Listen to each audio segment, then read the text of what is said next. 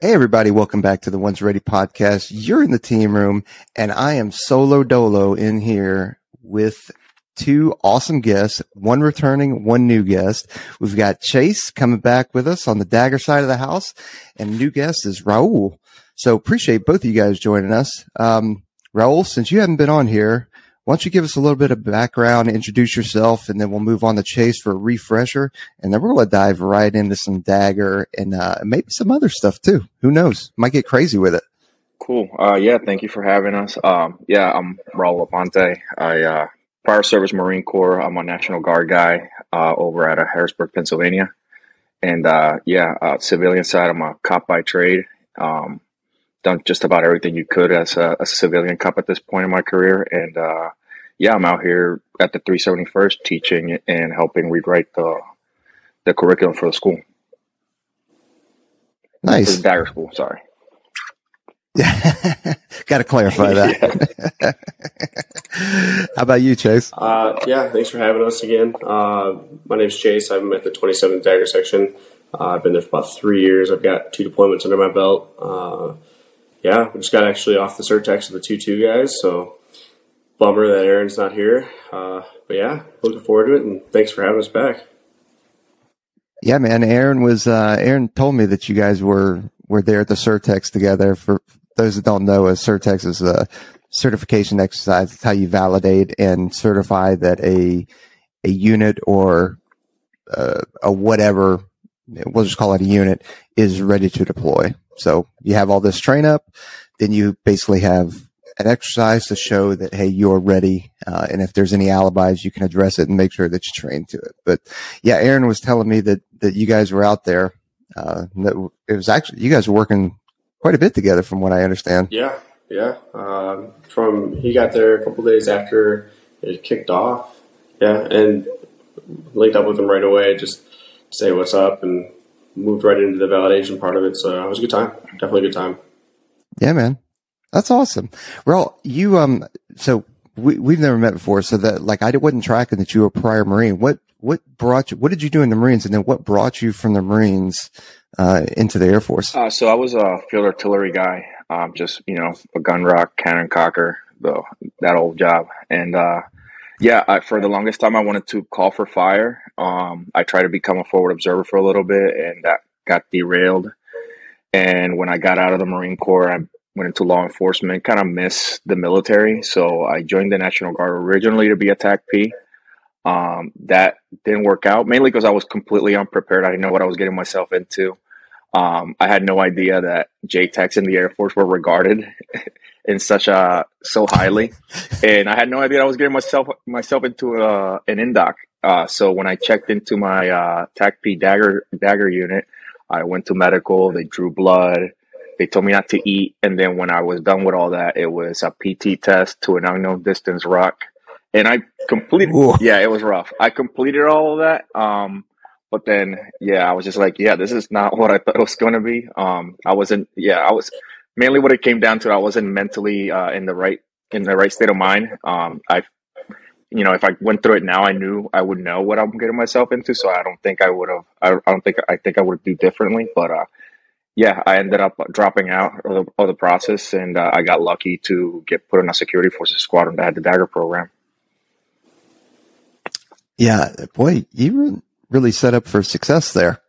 Yeah, well, I should have done my research. Not by your own meaning. I mean, like, just, hey, you're going to fast, you're going to draw some blood, and then better get it on. Yeah.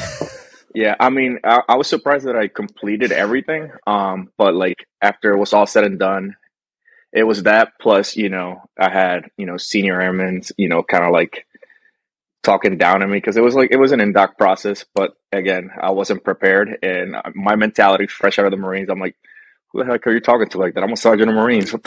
What is going on here? But yeah, so that's basically what happened. I got no excuses. I should have done my research. Did you end up losing a pay grade, like a rank coming over? Because that happens sometimes. It happens. It typically happens for E6 and above, though. I came over as an E5, so it wasn't that big a deal. Okay. Oh, well, that's good. At least you got to keep your pay. Mm-hmm. So both of you guys are instructors at the schoolhouse, and I'm understanding that. No. Nope. I've never been an instructor at the schoolhouse. Raul and I went through school together back in 2019. I've been at Cannon the entirety of my DAGRE stint up to this point. Granted, I've gotten out for exercises, TDYs, and deployments, but yeah, I've been old Clovis raised from the start. So, okay, I must have misheard that then. So, based off of that and the fact, like you said, that you're going TDY all the time, you're deploying, you've got hitting exercises and stuff, and those kind of awesome things. And you just got off of a Certex exercise with, the 2.2 STS. How often are you going out and doing those kind of exercises, and what are you tasked to do during those exercises? So it used to be busier. I'm not gonna lie, it used to be busier. We have usually at least one, if not two, STS Certexes roll through Cannon a year because Cannon's just a great place to induce misery like deployment. They keep saying it. There's no similar place to Africa than Canyon. I'm starting to see it more and more.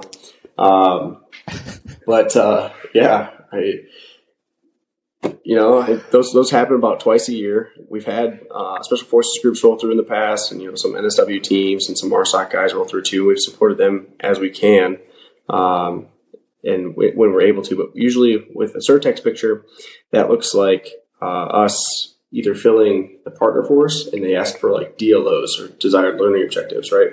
So we will bring over our mission essential task list that was talked about in the last podcast with Lance and Jordan.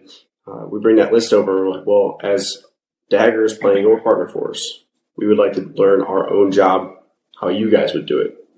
And it gives us another breadth of experience, another way of doing things that maybe we didn't think through the process of, hey, for this med or for this task, we can do it this way instead of this way. Really opening up our experience capabilities. But then at the same time, it's also educating that operator or that force on what DAGRE does and how we can uplift that STS or that MARSOC unit or whoever. So, yeah, that's awesome. Sorry, go for it, Raul. No, I was going to say, and across the DAGRE enterprises, it happens pretty often. I know the guys from the first, they do a lot of training with their EOD, with 7th group. I know the guys at the 183rd where I come from, they're constantly doing training with the local TACP unit that's out there. The guys at Mildenhall they work very closely with the STS over there and with whatever local host nation that's over there. So across the DAGRE enterprise, we do these kind of things a lot. From what I've been told, the Kadena guys have been rocking and rolling with First Group Alpha, the detachment out there in Okinawa, and the MARSOC guys, and even some of the STS cats out there. So, everyone's pretty busy across the board when it comes to doing validating exercises or certifying exercises or just joint exercises in general. So that's the main way we earn our employment, I should say, I guess, educating and employment. So. No, and you're right. And you're kind of your first comment about, hey, it used to be busier than it is. That's just kind of the whole DOD is facing that. Now, some people it has, the ops tempo has dwindled. Some it's just maintained. But it definitely, for the most part, it hasn't increased. Not as of yet anyway, but that's kind of the ebb and flow of the way things go. And that's something that the Air Force and all the services really are kind of dealing with right now and trying to figure out. So it's to be expected, really. Yeah. But the good thing is you guys are everywhere for the most part, at least in the security forces world. You guys are everywhere. Are DAGREs at every single base? And I'll throw that question to, I don't know. I'll throw it to Chase right now. Yeah, no. So there's the 6 locations. We have the reserve unit out of Duke Field. We have the guard unit out of Harrisburg, PA. We have the 1st out of Herbie, the 27th out of Cannon, the 352nd out of Mildenhall, and the 353rd out of Kadena. Now we're starting to get more. There's only 365 of us since 2007. Let's start with that there too. So we're a very small number when it comes to Security Forces Enterprise over the last 15 years. But you're starting to see more DAGREs step away from the DAGRE program and go to places like Camp Guernsey to be instructors up in the nuclear world, or McGuire to be Raven instructors, or CRG instructors out there. We've got guys at Guam, down at the tech school for security forces in San Antonio. So we're starting to take our DAGRE experience. I think it's always been this way, but I'm seeing it more now than ever. Because when I came through tech school and all my upgrade training, I didn't know what a DAGRE was until my first supervisor went DAGRE. So now looking at it from the outside into the security forces world, I'm seeing a lot more DAGREs spread out across the training areas, the big major training areas for security forces, to really help kind of kill that ambiguity that's behind the DAGRE name. Because we're not special operations operators, we are special operations support at the end of the day. We're here to cater to the customer across AFSOC and SOCOM, and those guys are out there doing good work at their respective bases now, educating security forces by the masses on what it is DAGRE is capable of doing and what we actually do in real time. So, okay, and that takes me to another question. Then is, so security forces on. And I mean this no slight to anybody that's out there in security forces, but like at a basic level, your normal security forces person, they're already receiving law enforcement training, LEO type stuff, weapons manipulation, rifle, pistol, all the law enforcement codes and stuff like that. But Raul, since you're at the DAGRE schoolhouse, like what are you guys teaching that is different or maybe more advanced that then helps transition that normal security forces person, and I'm just saying normal security force person because I don't know the best way to articulate it, but into a DAGRE? So I feel like to start. So currently there is some changes with the security forces enterprise at the schoolhouse where they're trying to focus more from law enforcement to air-based defense. So we don't know yet what that's going to look like for us, right? But yeah, there are some learning curves with students when they come through DAGRE, because we're not a law enforcement entity whatsoever. We're an expeditionary contingency response depending on what's going on, right? So some of the learning curves really come from, whether that's in A1C, because we typically don't get A1Cs, but we have been getting them as of late. We require those individuals to operate at the same level as a tech sergeant. So whether that's, putting up an op order together or talking to a group of people and briefing them. That's a huge learning curve for us. And yeah, the weapons manipulation at the security forces schoolhouse is very basic. So when they come to us, we spend a whole week with the student, taking them from ground level basics, weapon manipulation, to, moving and shooting at a level that's on par with any tech sergeant that's been doing security forces for a big amount of years. But yeah, mission planning is huge. Small unit tactics is another one that, these guys just don't quite have it. We do teach a portion of close quarter battles. Is very basic. But anybody that holds a gun should be able to manipulate that gun around a structure. Otherwise, what good are you? Yeah. So, I agree. So yeah, there's a lot of learning curves. Like I said, a lot of the stuff they've learned already. We're just taking it to a whole next level. Right, and that's all it is. I'm glad you said that, because it's not that they're already receiving a certain level of training. It's just, it's a really good baseline to what they're coming to you with. It's just you guys are taking it. We're just cranking it up a couple volume notches rather. Okay. So, and I can't remember who said it. Somebody said Raven. Yeah. I don't know if that was Chase. Now, so this is all this is education for me, which I'm all about. So please tell me, actually, are either one of you Raven? Is it a qualification or? Okay, it's not a qualification. It's its own separate job. I don't have it, and I don't believe Raul has it either. So I do not. So it used to be for daggers when the program first got started. Ravens cover flight deck denial, right, during their curriculum. That was something that was highlighted that was necessary for us as well. So we used to send our students to Raven first, and then DAGRE. And I'm talking about, when I say used to, I mean like through the inception of the course, like 2007. Since then, we've discovered that Ravens and DAGREs, we just conduct business differently. We go to different places. Mm-hmm.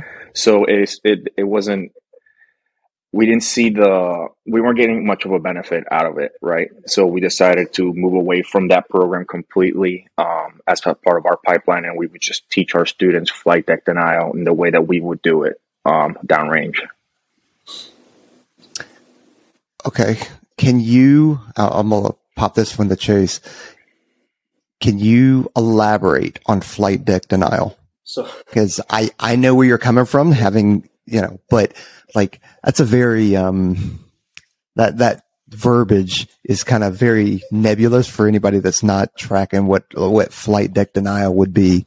Yeah. So of course, yeah, the Raven program does flight deck denial extremely well. Right, but they're also working on a platform. They have the 130 platform in common with us in the DAGRE world, but they also have the C-17 and C-5 platforms.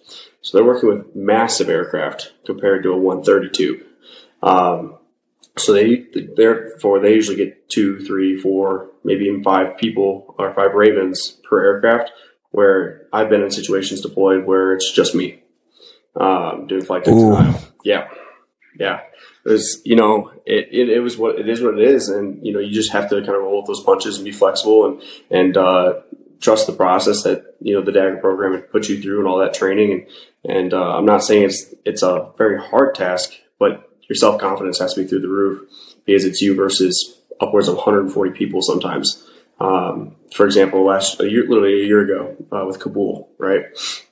We had 3 DAGREs in Kabul, and the 3 of us, we were solely responsible for that 130's aircrew safety transitioning back from Kabul to Qatar. And we had, upwards of 90, 120, even 140 people on a tube at a time. And these were all, Afghans and AMSITs that were being pulled. So you like sitting there as the barrier between, and I'm sure you've definitely been on a 130 before. You know that looking up to the cockpit, that's an open door. It's an open door to a stairwell to another open door. And you have to be confident in your skills and your ability to stand your ground, essentially, and deny the flight deck to the people who are just, essentially cargo in layman's terms, I guess. So you are that barrier, that final line of defense for the safety of the air operators at that point in time. So, and that's where the big difference was with Raul was saying with, no disrespect whatsoever with the Raven program. What they do it extremely well. But we have a different mission set where we don't always have a 5-man Raven team or 5-man DAGRE team even for a single aircraft. I think the most DAGREs I had for a 130 was 3 people. And that was the first night we flew into Kabul just to get SA on what was going on. It was me and my 2 wingmen. And I look over at the C-17 next to us, thinking at the time it was an American one. It ended up being an Irish C-17. They had 12 versions of their Raven or DAGRE program dudes around their C-17, all met 249s. So like every country has a flyaway security team from my experience so far. But like everyone does a little bit different, and it's just another, notch in our belt with the DAGRE program and how we do things a little different than the Raven program, which is probably the most closely aligned to us when it comes to that mission set. So they're over there with 12 dudes and you guys are over there with 3 just drowning. Yeah. That was pretty funny. Yeah. I wasn't tracking that you were in a HKIA during the evac. Yeah. It was a crazy time, that's for sure. We were there with the 2-3 STS guys. They were the points of contact we worked with pretty closely during that whole situation. So yeah, man, that's awesome. That was not an ideal situation, if you will, to say lightly.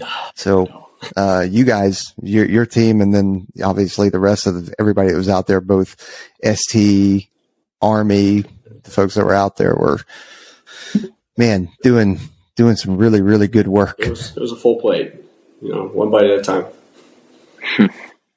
Nice. Well, Raul, deployment wise, you didn't bring up any deployments earlier, and I can appreciate that. I understand. what has been your experience with deployments on the Air Force side of the house? Yeah, so I've been to Burkina Faso in Africa, mainly conducting tactical security missions for air crew, going from the team houses to the airfield, and doing assessments around the city to excuse me, to just validate places that are good and safe for Americans to eat or whatever. We were there during the height of COVID, so a lot of movement was restricted for the air crew.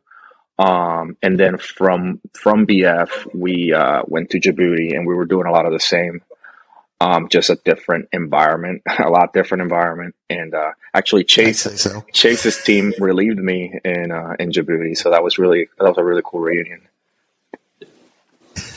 Well, so you guys, that's interesting because you said 375 of you. Is that right? Yeah, 65, something around there. Yeah.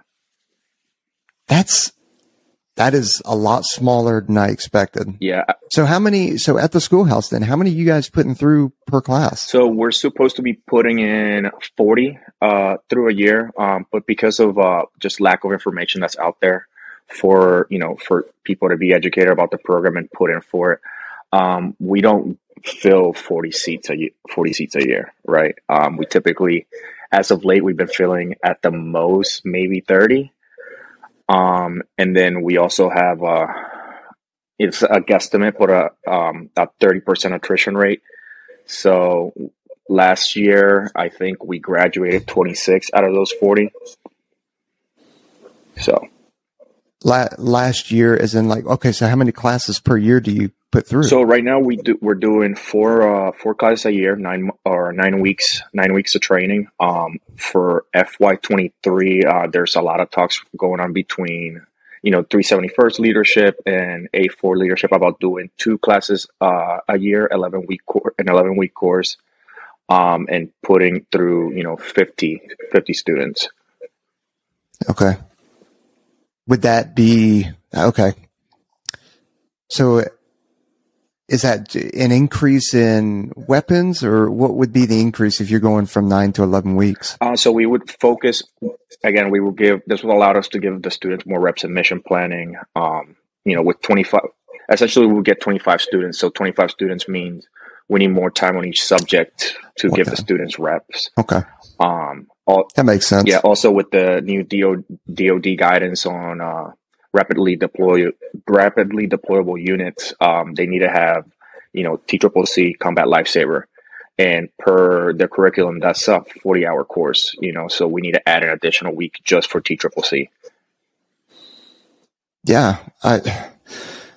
So do you think it's a messaging issue of getting the message out that obviously you need daggers, but is it a messaging in terms of hey, come join us, these are the things that we do? Or is it are you finding that the recruitment pool just isn't there due to whatever, just lack of interest or whatever it is? I don't think it's lack of interest. I mean, sorry, Chase, you can go in a second. I don't think it's lack of interest. I mean, if you can go to any tech school, right? And guys coming out of tech school, they're super motivated. They want to do all the high speed stuff, whatever they can. I think it has a lot to do with just really no information out there. And some misinformation too. You have guys that, maybe didn't get the opportunity to do certain things and they're a little salty about it. So they won't speak positively about the program. And in turn, that kind of mentality just transitions over to the next troop. But yeah, I know, recently that's been improving. I know the guys that work our Instagram page, they do a really good job promoting the program. So yeah, it's been improving. It could definitely be better though. Yeah, and to caveat off that, there's also been this, it's not so much anything we can control or even the headquarters can really control. It's the overall manning at the 1st and the 27 specifically. They're above 90%. The Security Forces Squadron manning is above 90%. So therefore, they can't hire through AMS or MyVector, My Talent Marketplace. We can't put ads out for those 2 squadrons to fill the lack of manning at those 2 sections because technically on paper, it's a 90% manned squadron. They're not hurting for people. but the section could have 10 or 12 or 13 people of the 25 allotted billets. So that forces our hand into doing in-house tryouts through that same security forces squadron, which isn't a bad thing because there's a lot of talent hidden in security forces squadrons, and it gives you an opportunity to like kind of take some of these new troops, like the young A1Cs or senior airmen coming in, and be like, hey, let's do this. Like, let me teach you what we do, and then you give us your all, and we'll get you squared away from there, kind of thing. So with that though, but that barrel is only so deep. Eventually, you're going to start scraping the bottom of the barrel, and you could go your first tryout for an in-house for all the in-house hires. So the very, very first one could have 25 people show up for it, and 5 of them get selected. And then moving forward from that one, the very last in-house tryout could have 2 dudes that show up for it because everybody else has either failed it before, or they got hurt, or whatever the situation might have been. They just realized this isn't for me, and now you're catering that in-house tryout to just 1 or 2 people, and not even getting a guarantee that either one of those individuals will pass. And it's a very basic assessment that we hold at the 2-7. It's your PT test first thing in the morning, above 90%, and then you get 30 minutes off, and you hit a ruck, 6 miles, sub 90 minutes at a 35 pounds dry. So, those are the 2 big ones. In the past, when we have 5, 6, 10 people show up for a tryout, we've been able to do like, hey, what's your shooting look like? What's your cognitive thinking ability and your leadership capabilities? And we'll put you in leadership games where you are the only person allowed to talk and your team has to listen, and then or vice versa. You're the follower and your leader talks through that exercise. We do a stress fire, pretty basic stuff. You run about 100 meters, you drag a dummy, and then once the dummy gets dragged through the shoot house, the casualty dummy, they move that casualty dummy to another point, a quick teachable scenario, carry some ammo cans, and then they're doing overhead arm claps while they wait for the cadre to give the instruction for the stress fire, essentially. So very basics for a tryout, but like I said, you go from a full pot to an empty pot pretty quick, especially in just the course of a single year. So, yeah, and that's just like an internal assessment with the folks that you have in the unit. So if somebody as motivated as they are, and then all of a sudden get put in a situation like that where, hey, because I'll tell you what, I'm assuming you guys are using like the Hurt and Herman 250 pounds of dead weight. Somewhere in there, about $150 at the least. We borrow from the sophomore program. It's whatever they bring us for the day. We call them Heavy Harvey.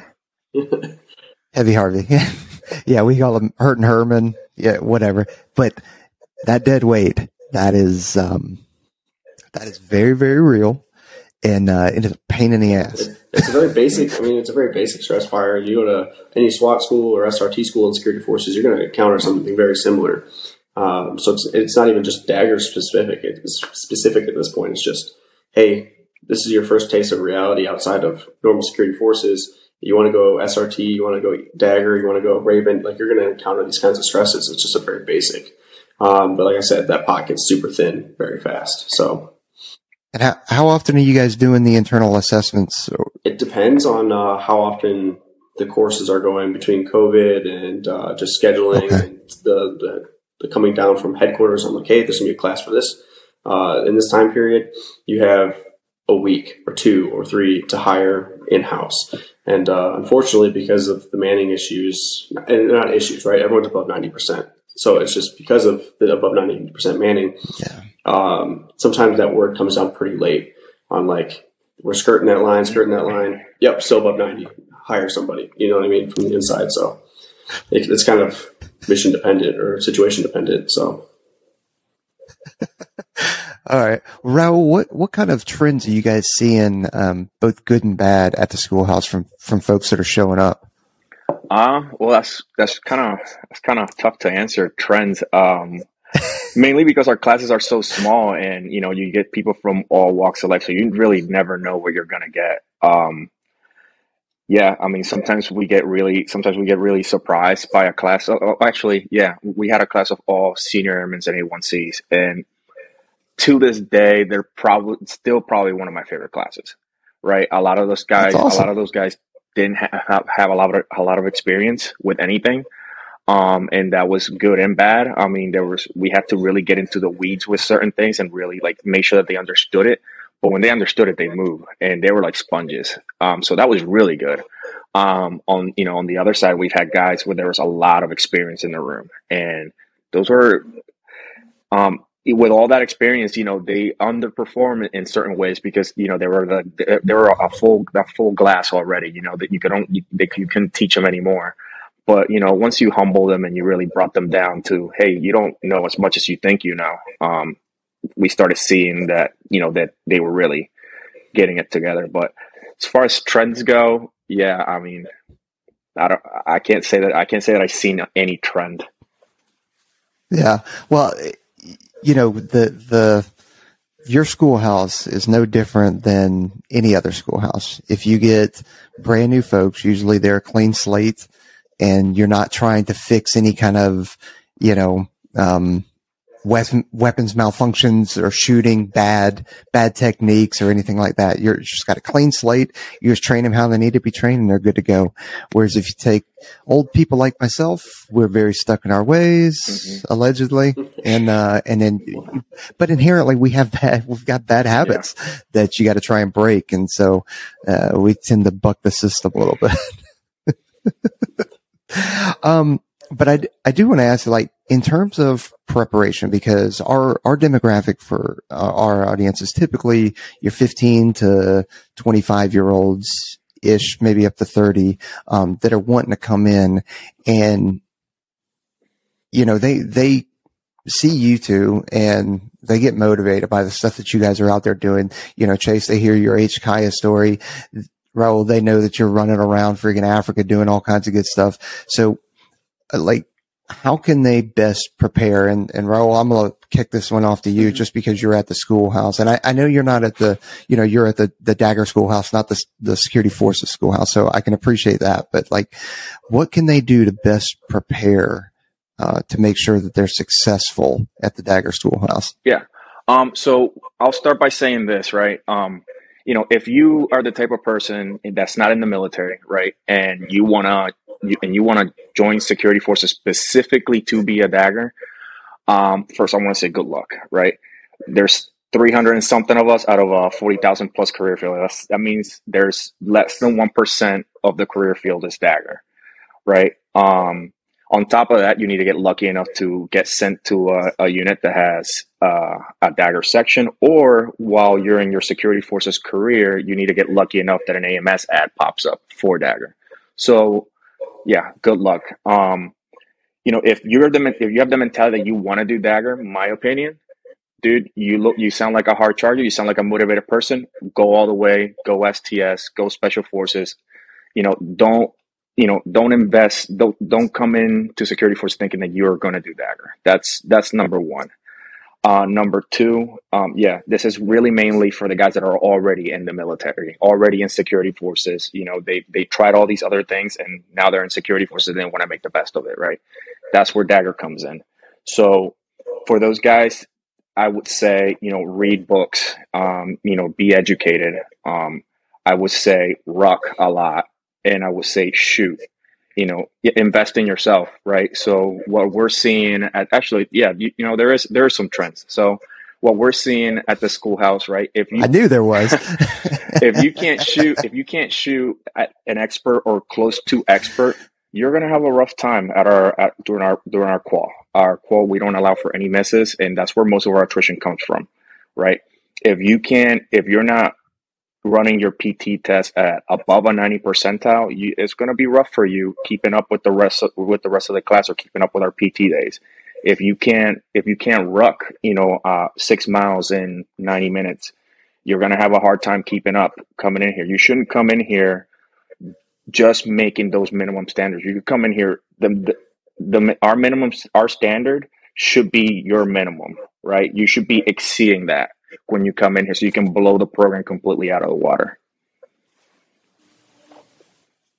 Chase, you got anything to add to that? I think Raul hit it right on the head. I mean, what we look at, or what me personally and the guys that I work with at the 2-7, what we look at for candidates coming from the squadron over to our in-house assessments is the same thing. guys that are hard chargers, motivated.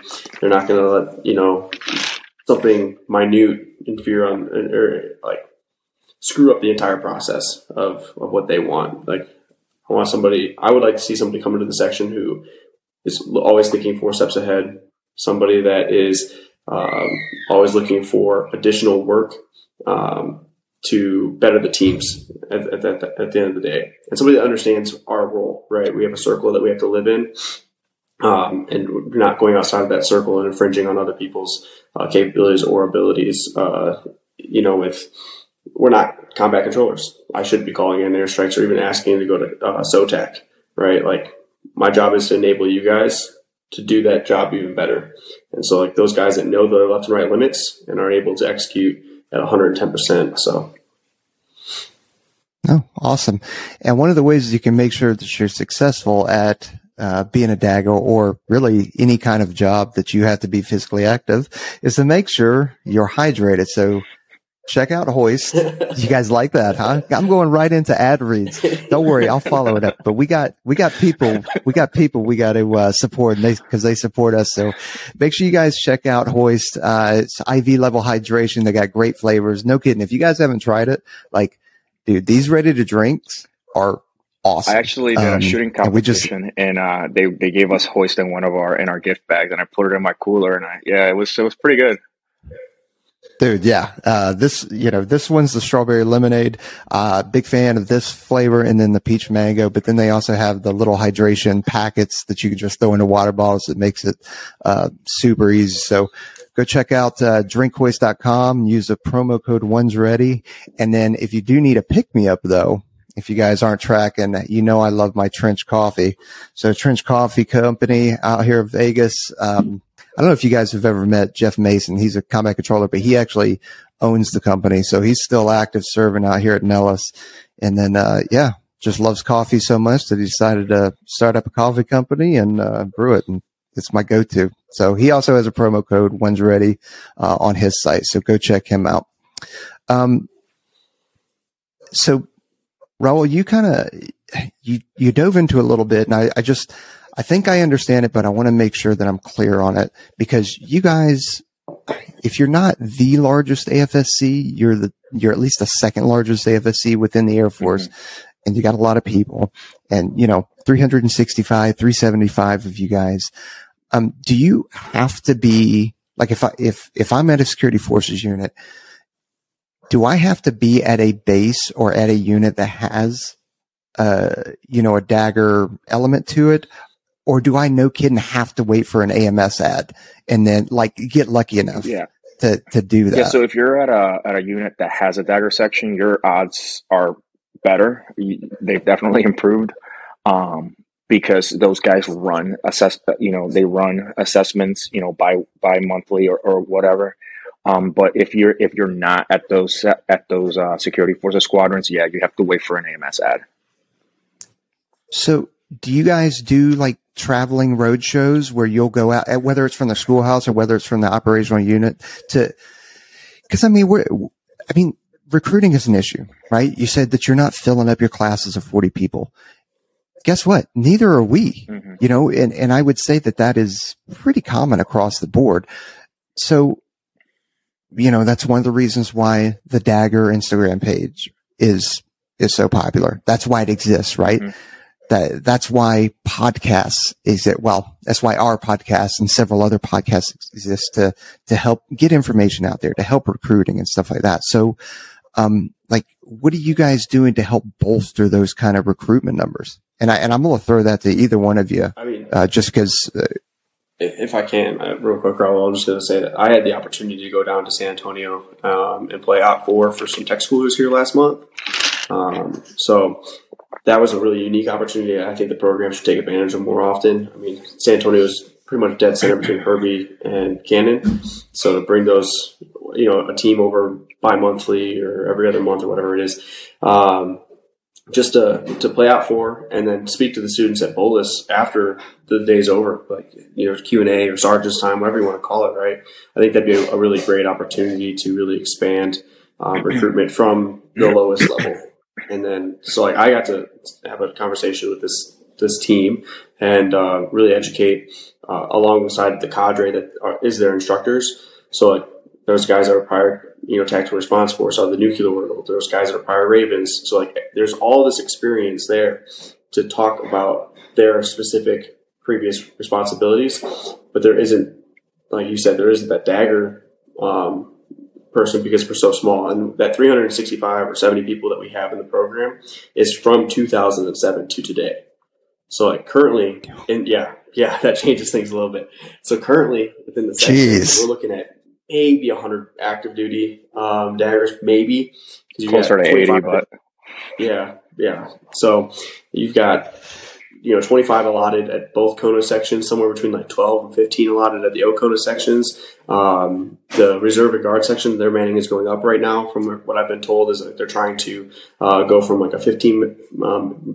Raul, you can probably correct me on this one, being out of Harrisburg, but they have like 15 or 20 billets allotted. They're trying to push for 25. So you're looking at very small numbers actively performing DAGRE responsibilities within the Air Force. Now, granted, you have dudes that are prior DAGRE, all over, guys at, Hickam or the Minot or, the CRGs out of McGuire, Travis, or Guam or Ramstein. So, like, we have guys spread out, and that is the best way we can recruit at the moment, is having the dudes that did the DAGRE gig go back to the career field and fill respective roles within the career field and talk intelligently, effectively, effectively recruit from their respective squadrons that they're at. So, Raul, do you have anything to add to that? I couldn't see. It looked like he hit everything right on the nail. Okay, so then Chase, since you're at an operational unit, like what's the ops tempo look like then? If there's, we're talking 370 of you from 2007 to now, like what are we looking at? Like, are you guys just constantly on the road? So with General Slipe's new initiative on the mission support team, DAGRE is heavily supporting the mission support teams. So out of the 15 people we have at Cannon right now, 15 DAGREs, 10 of them are allotted to the MSTs. So there's two teams. There's Team 2, Iteration 2, Team 2, and Iteration 3 going on right now, Team 3. And each one of those teams have a 5-man DAGRE team attached to them, and I think it's pretty similar at Herbie right now. And then myself and 4 other individuals are not set aside for the MST. We're still fulfilling the original DAGRE mission with hey, you get a phone call at 2 a.m. You got 2 hours to report to the hot gates and get on at 1:30 from there. So we still have that responsibility to uphold the no notice tasker, which is a huge piece of the DAGRE mission set, especially being attached at a base that has the flying assets supporting same. So that call could come literally right now, and I have to leave the podcast, and it's the same thing across the board for any of the sections. So that's what we're looking at right now. So our tempo is, you're either at the MST's tempo, which is they're doing validation exercise after validation exercise for proof of concept. They're going TDY because it's that whole airman concept. So they're really building all of the airmen at those MSTs up to instill the warrior mindset, to get their shooting capabilities up, their tactical headspace up, because no one knows where that concept is going to go in the future, right? For legitimate solidified employment. So they're trying to be as ready for any COA as possible at this point. And the DAGREs are helping drive that over there. So that's where their tempo is at. And then home station tempo, like we just did the validation exercise with the 2-2, the Surtex exercise with the 2-2. So we feel any exercise that rolls across our the AOS, or the Air Operations Squadron, at Cannon, that DAGRE can fill a support entity to, 1, educate and promote the program, and 2, get employment out of. We do whatever we can to stay as busy as possible. Yeah, for sure. And I appreciate. Oh, go ahead, Rob. No, I was going to say, and from a GAR standpoint, our winter months up in Pennsylvania, we're typically doing all of our administrative stuff. But once summer hits, it's rough. It's like having a second job, because we're constantly all summer going on TDYs, going on exercises, deploying. So, Yeah, I mean, we're pretty busy when we're busy. Well, that's the way it is, man. When it rains, it pours. Mm-hmm. Chase, I'm glad you brought up the whole changes to AFSOC, because AFSOC or Air Force Special Operations Command is going through a lot of changes that are not only impacting, special tactics, AC-130s, CV-22s, MC-130s and stuff like that, but also, I mean, you nailed it, dude. You guys are on the DAGRE side of the house. You guys are getting, I say, and when I say impacted, it almost has a negative connotation to it, but I don't necessarily mean it to be a negative connotation. I'm just saying that, like, there are changes all going through AFSOC right now. And then the dust still hasn't settled. Like, it's still happening. And that's kind of normal, because changes are always happening, and you have to stay relevant and make sure that you're, ready for whatever's out there, because it's not always going to be an Afghanistan kind of situation. And I'll just leave it at that. I won't take this to a provocative podcast naming certain locations and countries and stuff like that. But those are things that we've got to be ready for, which is why AFSOC is kind of changing the way it is. And then I'm gonna bounce back to a question, and it doesn't really fall in line with what we're just talking about, but I've got notes here. If you guys aren't tracking, just because you guys say good stuff, and I'm like, ooh, I want to hit that, and then we go 2 or 3 things down, and I got to come back to it. But so you're not, once you're a dagger, you don't necessarily remain a dagger your entire career. So what are we looking at in terms of how long do I get to be a dagger? And I understand that is based off of probably promotion and rank and stuff like that, but how long do I typically get to be a dagger? And then what do the promotion rates look like for said daggers? I'm going to throw that to either one of you guys, because I don't know who's got the more gouge on it. The active duty side of things, right? So active duty and Guard Reserve have a completely different than each other. So on the active duty side of things, you're coded or guaranteed 3 years at a section at minimum. Sometimes you can go over that with like lack of manning, or PCSing to another location that has the dagger section, so you can continue like going from OCONUS to OCONUS or vice versa. Or let's say I were to step laterally and go fill a seat with Raul and be an instructor, right? So there's that ability to move to the 371st to be an instructor, to the 352nd or 3rd to be an OCONUS dagger situation, which they've got a completely different mission set, completely under the SOW instead of the Discrete Forces Squadrons. So it's really like 3, maybe 8 years at the max. Somewhere in that is probably the window to expect as a SCI dagger sitting in a billet. Now you can step away from the program if you choose to. Like if someone wanted to go down and be a tech school instructor or a pre-deployment instructor at Fort Bliss, right? They can step away from the program, and then when an opening opens for their respective rank, they can apply or put their name in the pot, right, to fill that billet later down the road. And like I think Lance brought it up on the last podcast, it's something that you might need to go through a recertification phase for, either in-house with whatever section you're filling the billet at, or if it's been a super long time and there's been a drastic amount of changes, you might even have to go back through qualification. I've never seen that personally. Raul, I don't think you've seen it either. So that's kind of you have? Okay. Mm-hmm. So he can talk more on that part. But so that's the active duty side of things. With the Guard and Reserve, once you're in a billet for a dagger section, it's pretty much your billet to own until you choose to do something else with your career for a promotion statement or for promotion reasons. Or so if you want to sit in the billet and you want to dagger it for, if I get out tomorrow and I go to the reserve section or guard section and I fill a dagger billet at one of those 2 units, and I want to stay there until I hit my retirement mark, I can choose to do so. So they've got a pretty sweet gig set up over there, kind of like a hidden gem, essentially. But as for the second half of your question with promotion rates, when I first came to the section, I was a senior airman. I had just tested for staff. I was waiting for staff. It was literally 3 years ago, almost to the day.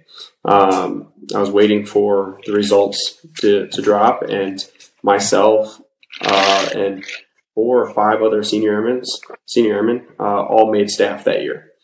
And some of them were already in the section, had done time in the section with deployments and TDY experiences, and other of us had just PCS'd in from an AMS hire. But there was a good chunk of us that made staff. And then following on years, like, we had one dude or two dudes make tech, or, so it's no different. It really depends on going back to your EPR and what kind of work you put in inside the program, outside the program, and invest in yourself, honestly, to get that promotion statement. Our EPRs are obviously really different than traditional security forces, and especially being attached to a security forces unit.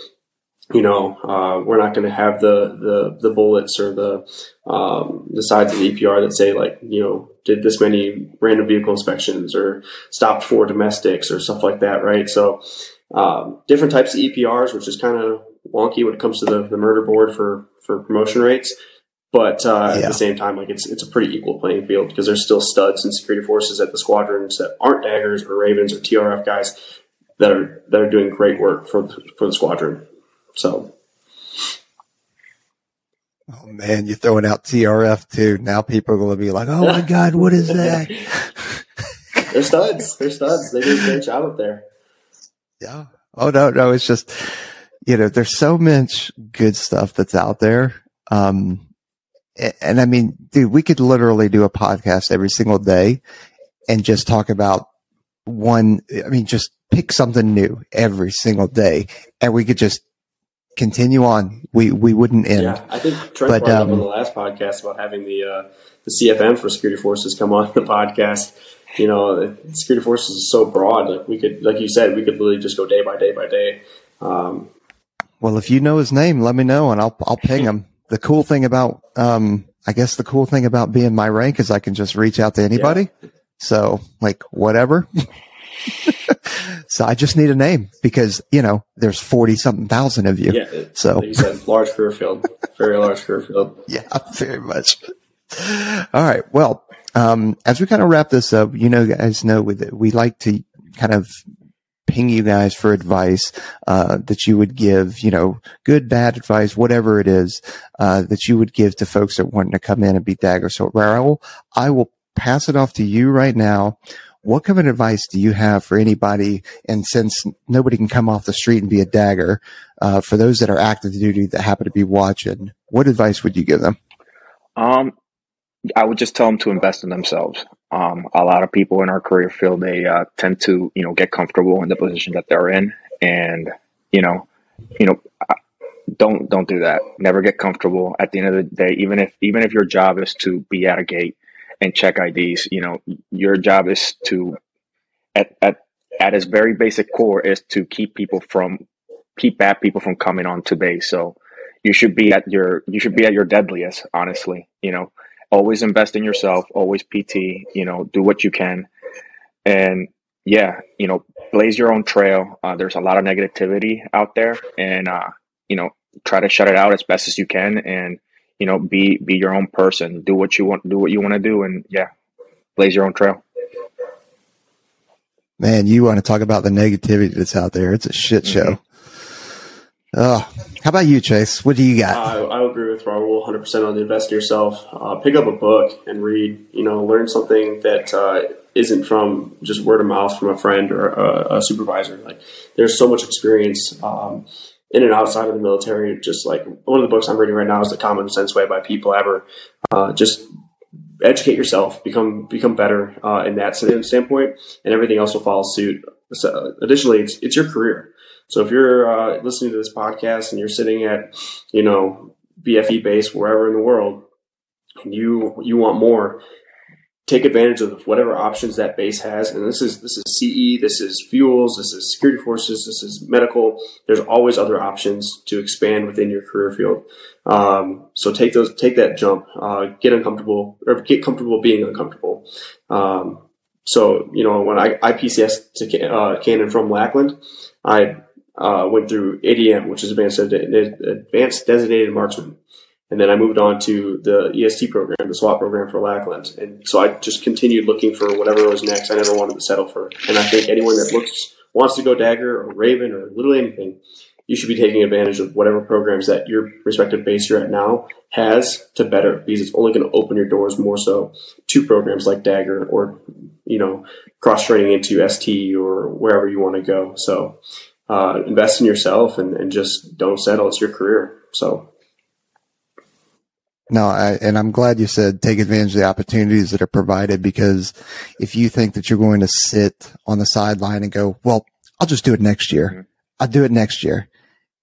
If you're waiting for the perfect time, there is no perfect time. You just got to do it. And that's just the reality of it. And that's true across whether it's, I don't know if you guys have kids, but you'll hear people saying, oh, we're waiting to have kids. It's like, if you're waiting until the right time, it'll never happen. So no, I'm glad you said that, but awesome, gents. Well, I really appreciate you guys joining us. You guys are doing great things for the Air Force, for your country, and for the DAGRE community. I really appreciate it. And I hope that everybody that's out there, is actually, you guys, Chase, you're running the DAGRE Instagram page? No, I've got friends of mine that are running it, but, yeah, I mean, I'll reach out to them and let them know, like, whatever whatever you guys need or want to hear, we can definitely press that button for them to promote more in whatever direction it is that you guys are the people want to see. So. Oh yeah. No, I just wanted to plug it. So, because I don't know it off the top of my head, but there is a DAGRE Instagram out there. So if you're not tracking, check it out. It's USAF definitely _ AFSOC DAGRE or DAGRE AFSOC. What's one of the two? I get confused. So. Yeah, I was going to try not to pull out my phone just to read it off, but since we're talking about it, I will do that. Let's see here. It is, it's USAF _ AFSOC DAGRE. So go check them out. Ping them for questions, anything that you have, burning questions that you have that we weren't able to answer. Well, I wasn't able to answer anything. Raul and Chase were able to answer it. Check it out, and then we'll go from there. So appreciate you joining us. Don't forget to like and subscribe, hit the notification bell, and then leave us a review. Tell us how poorly I'm doing as an interviewer. So, all right. Thanks for joining us, guys. Later. Thank you.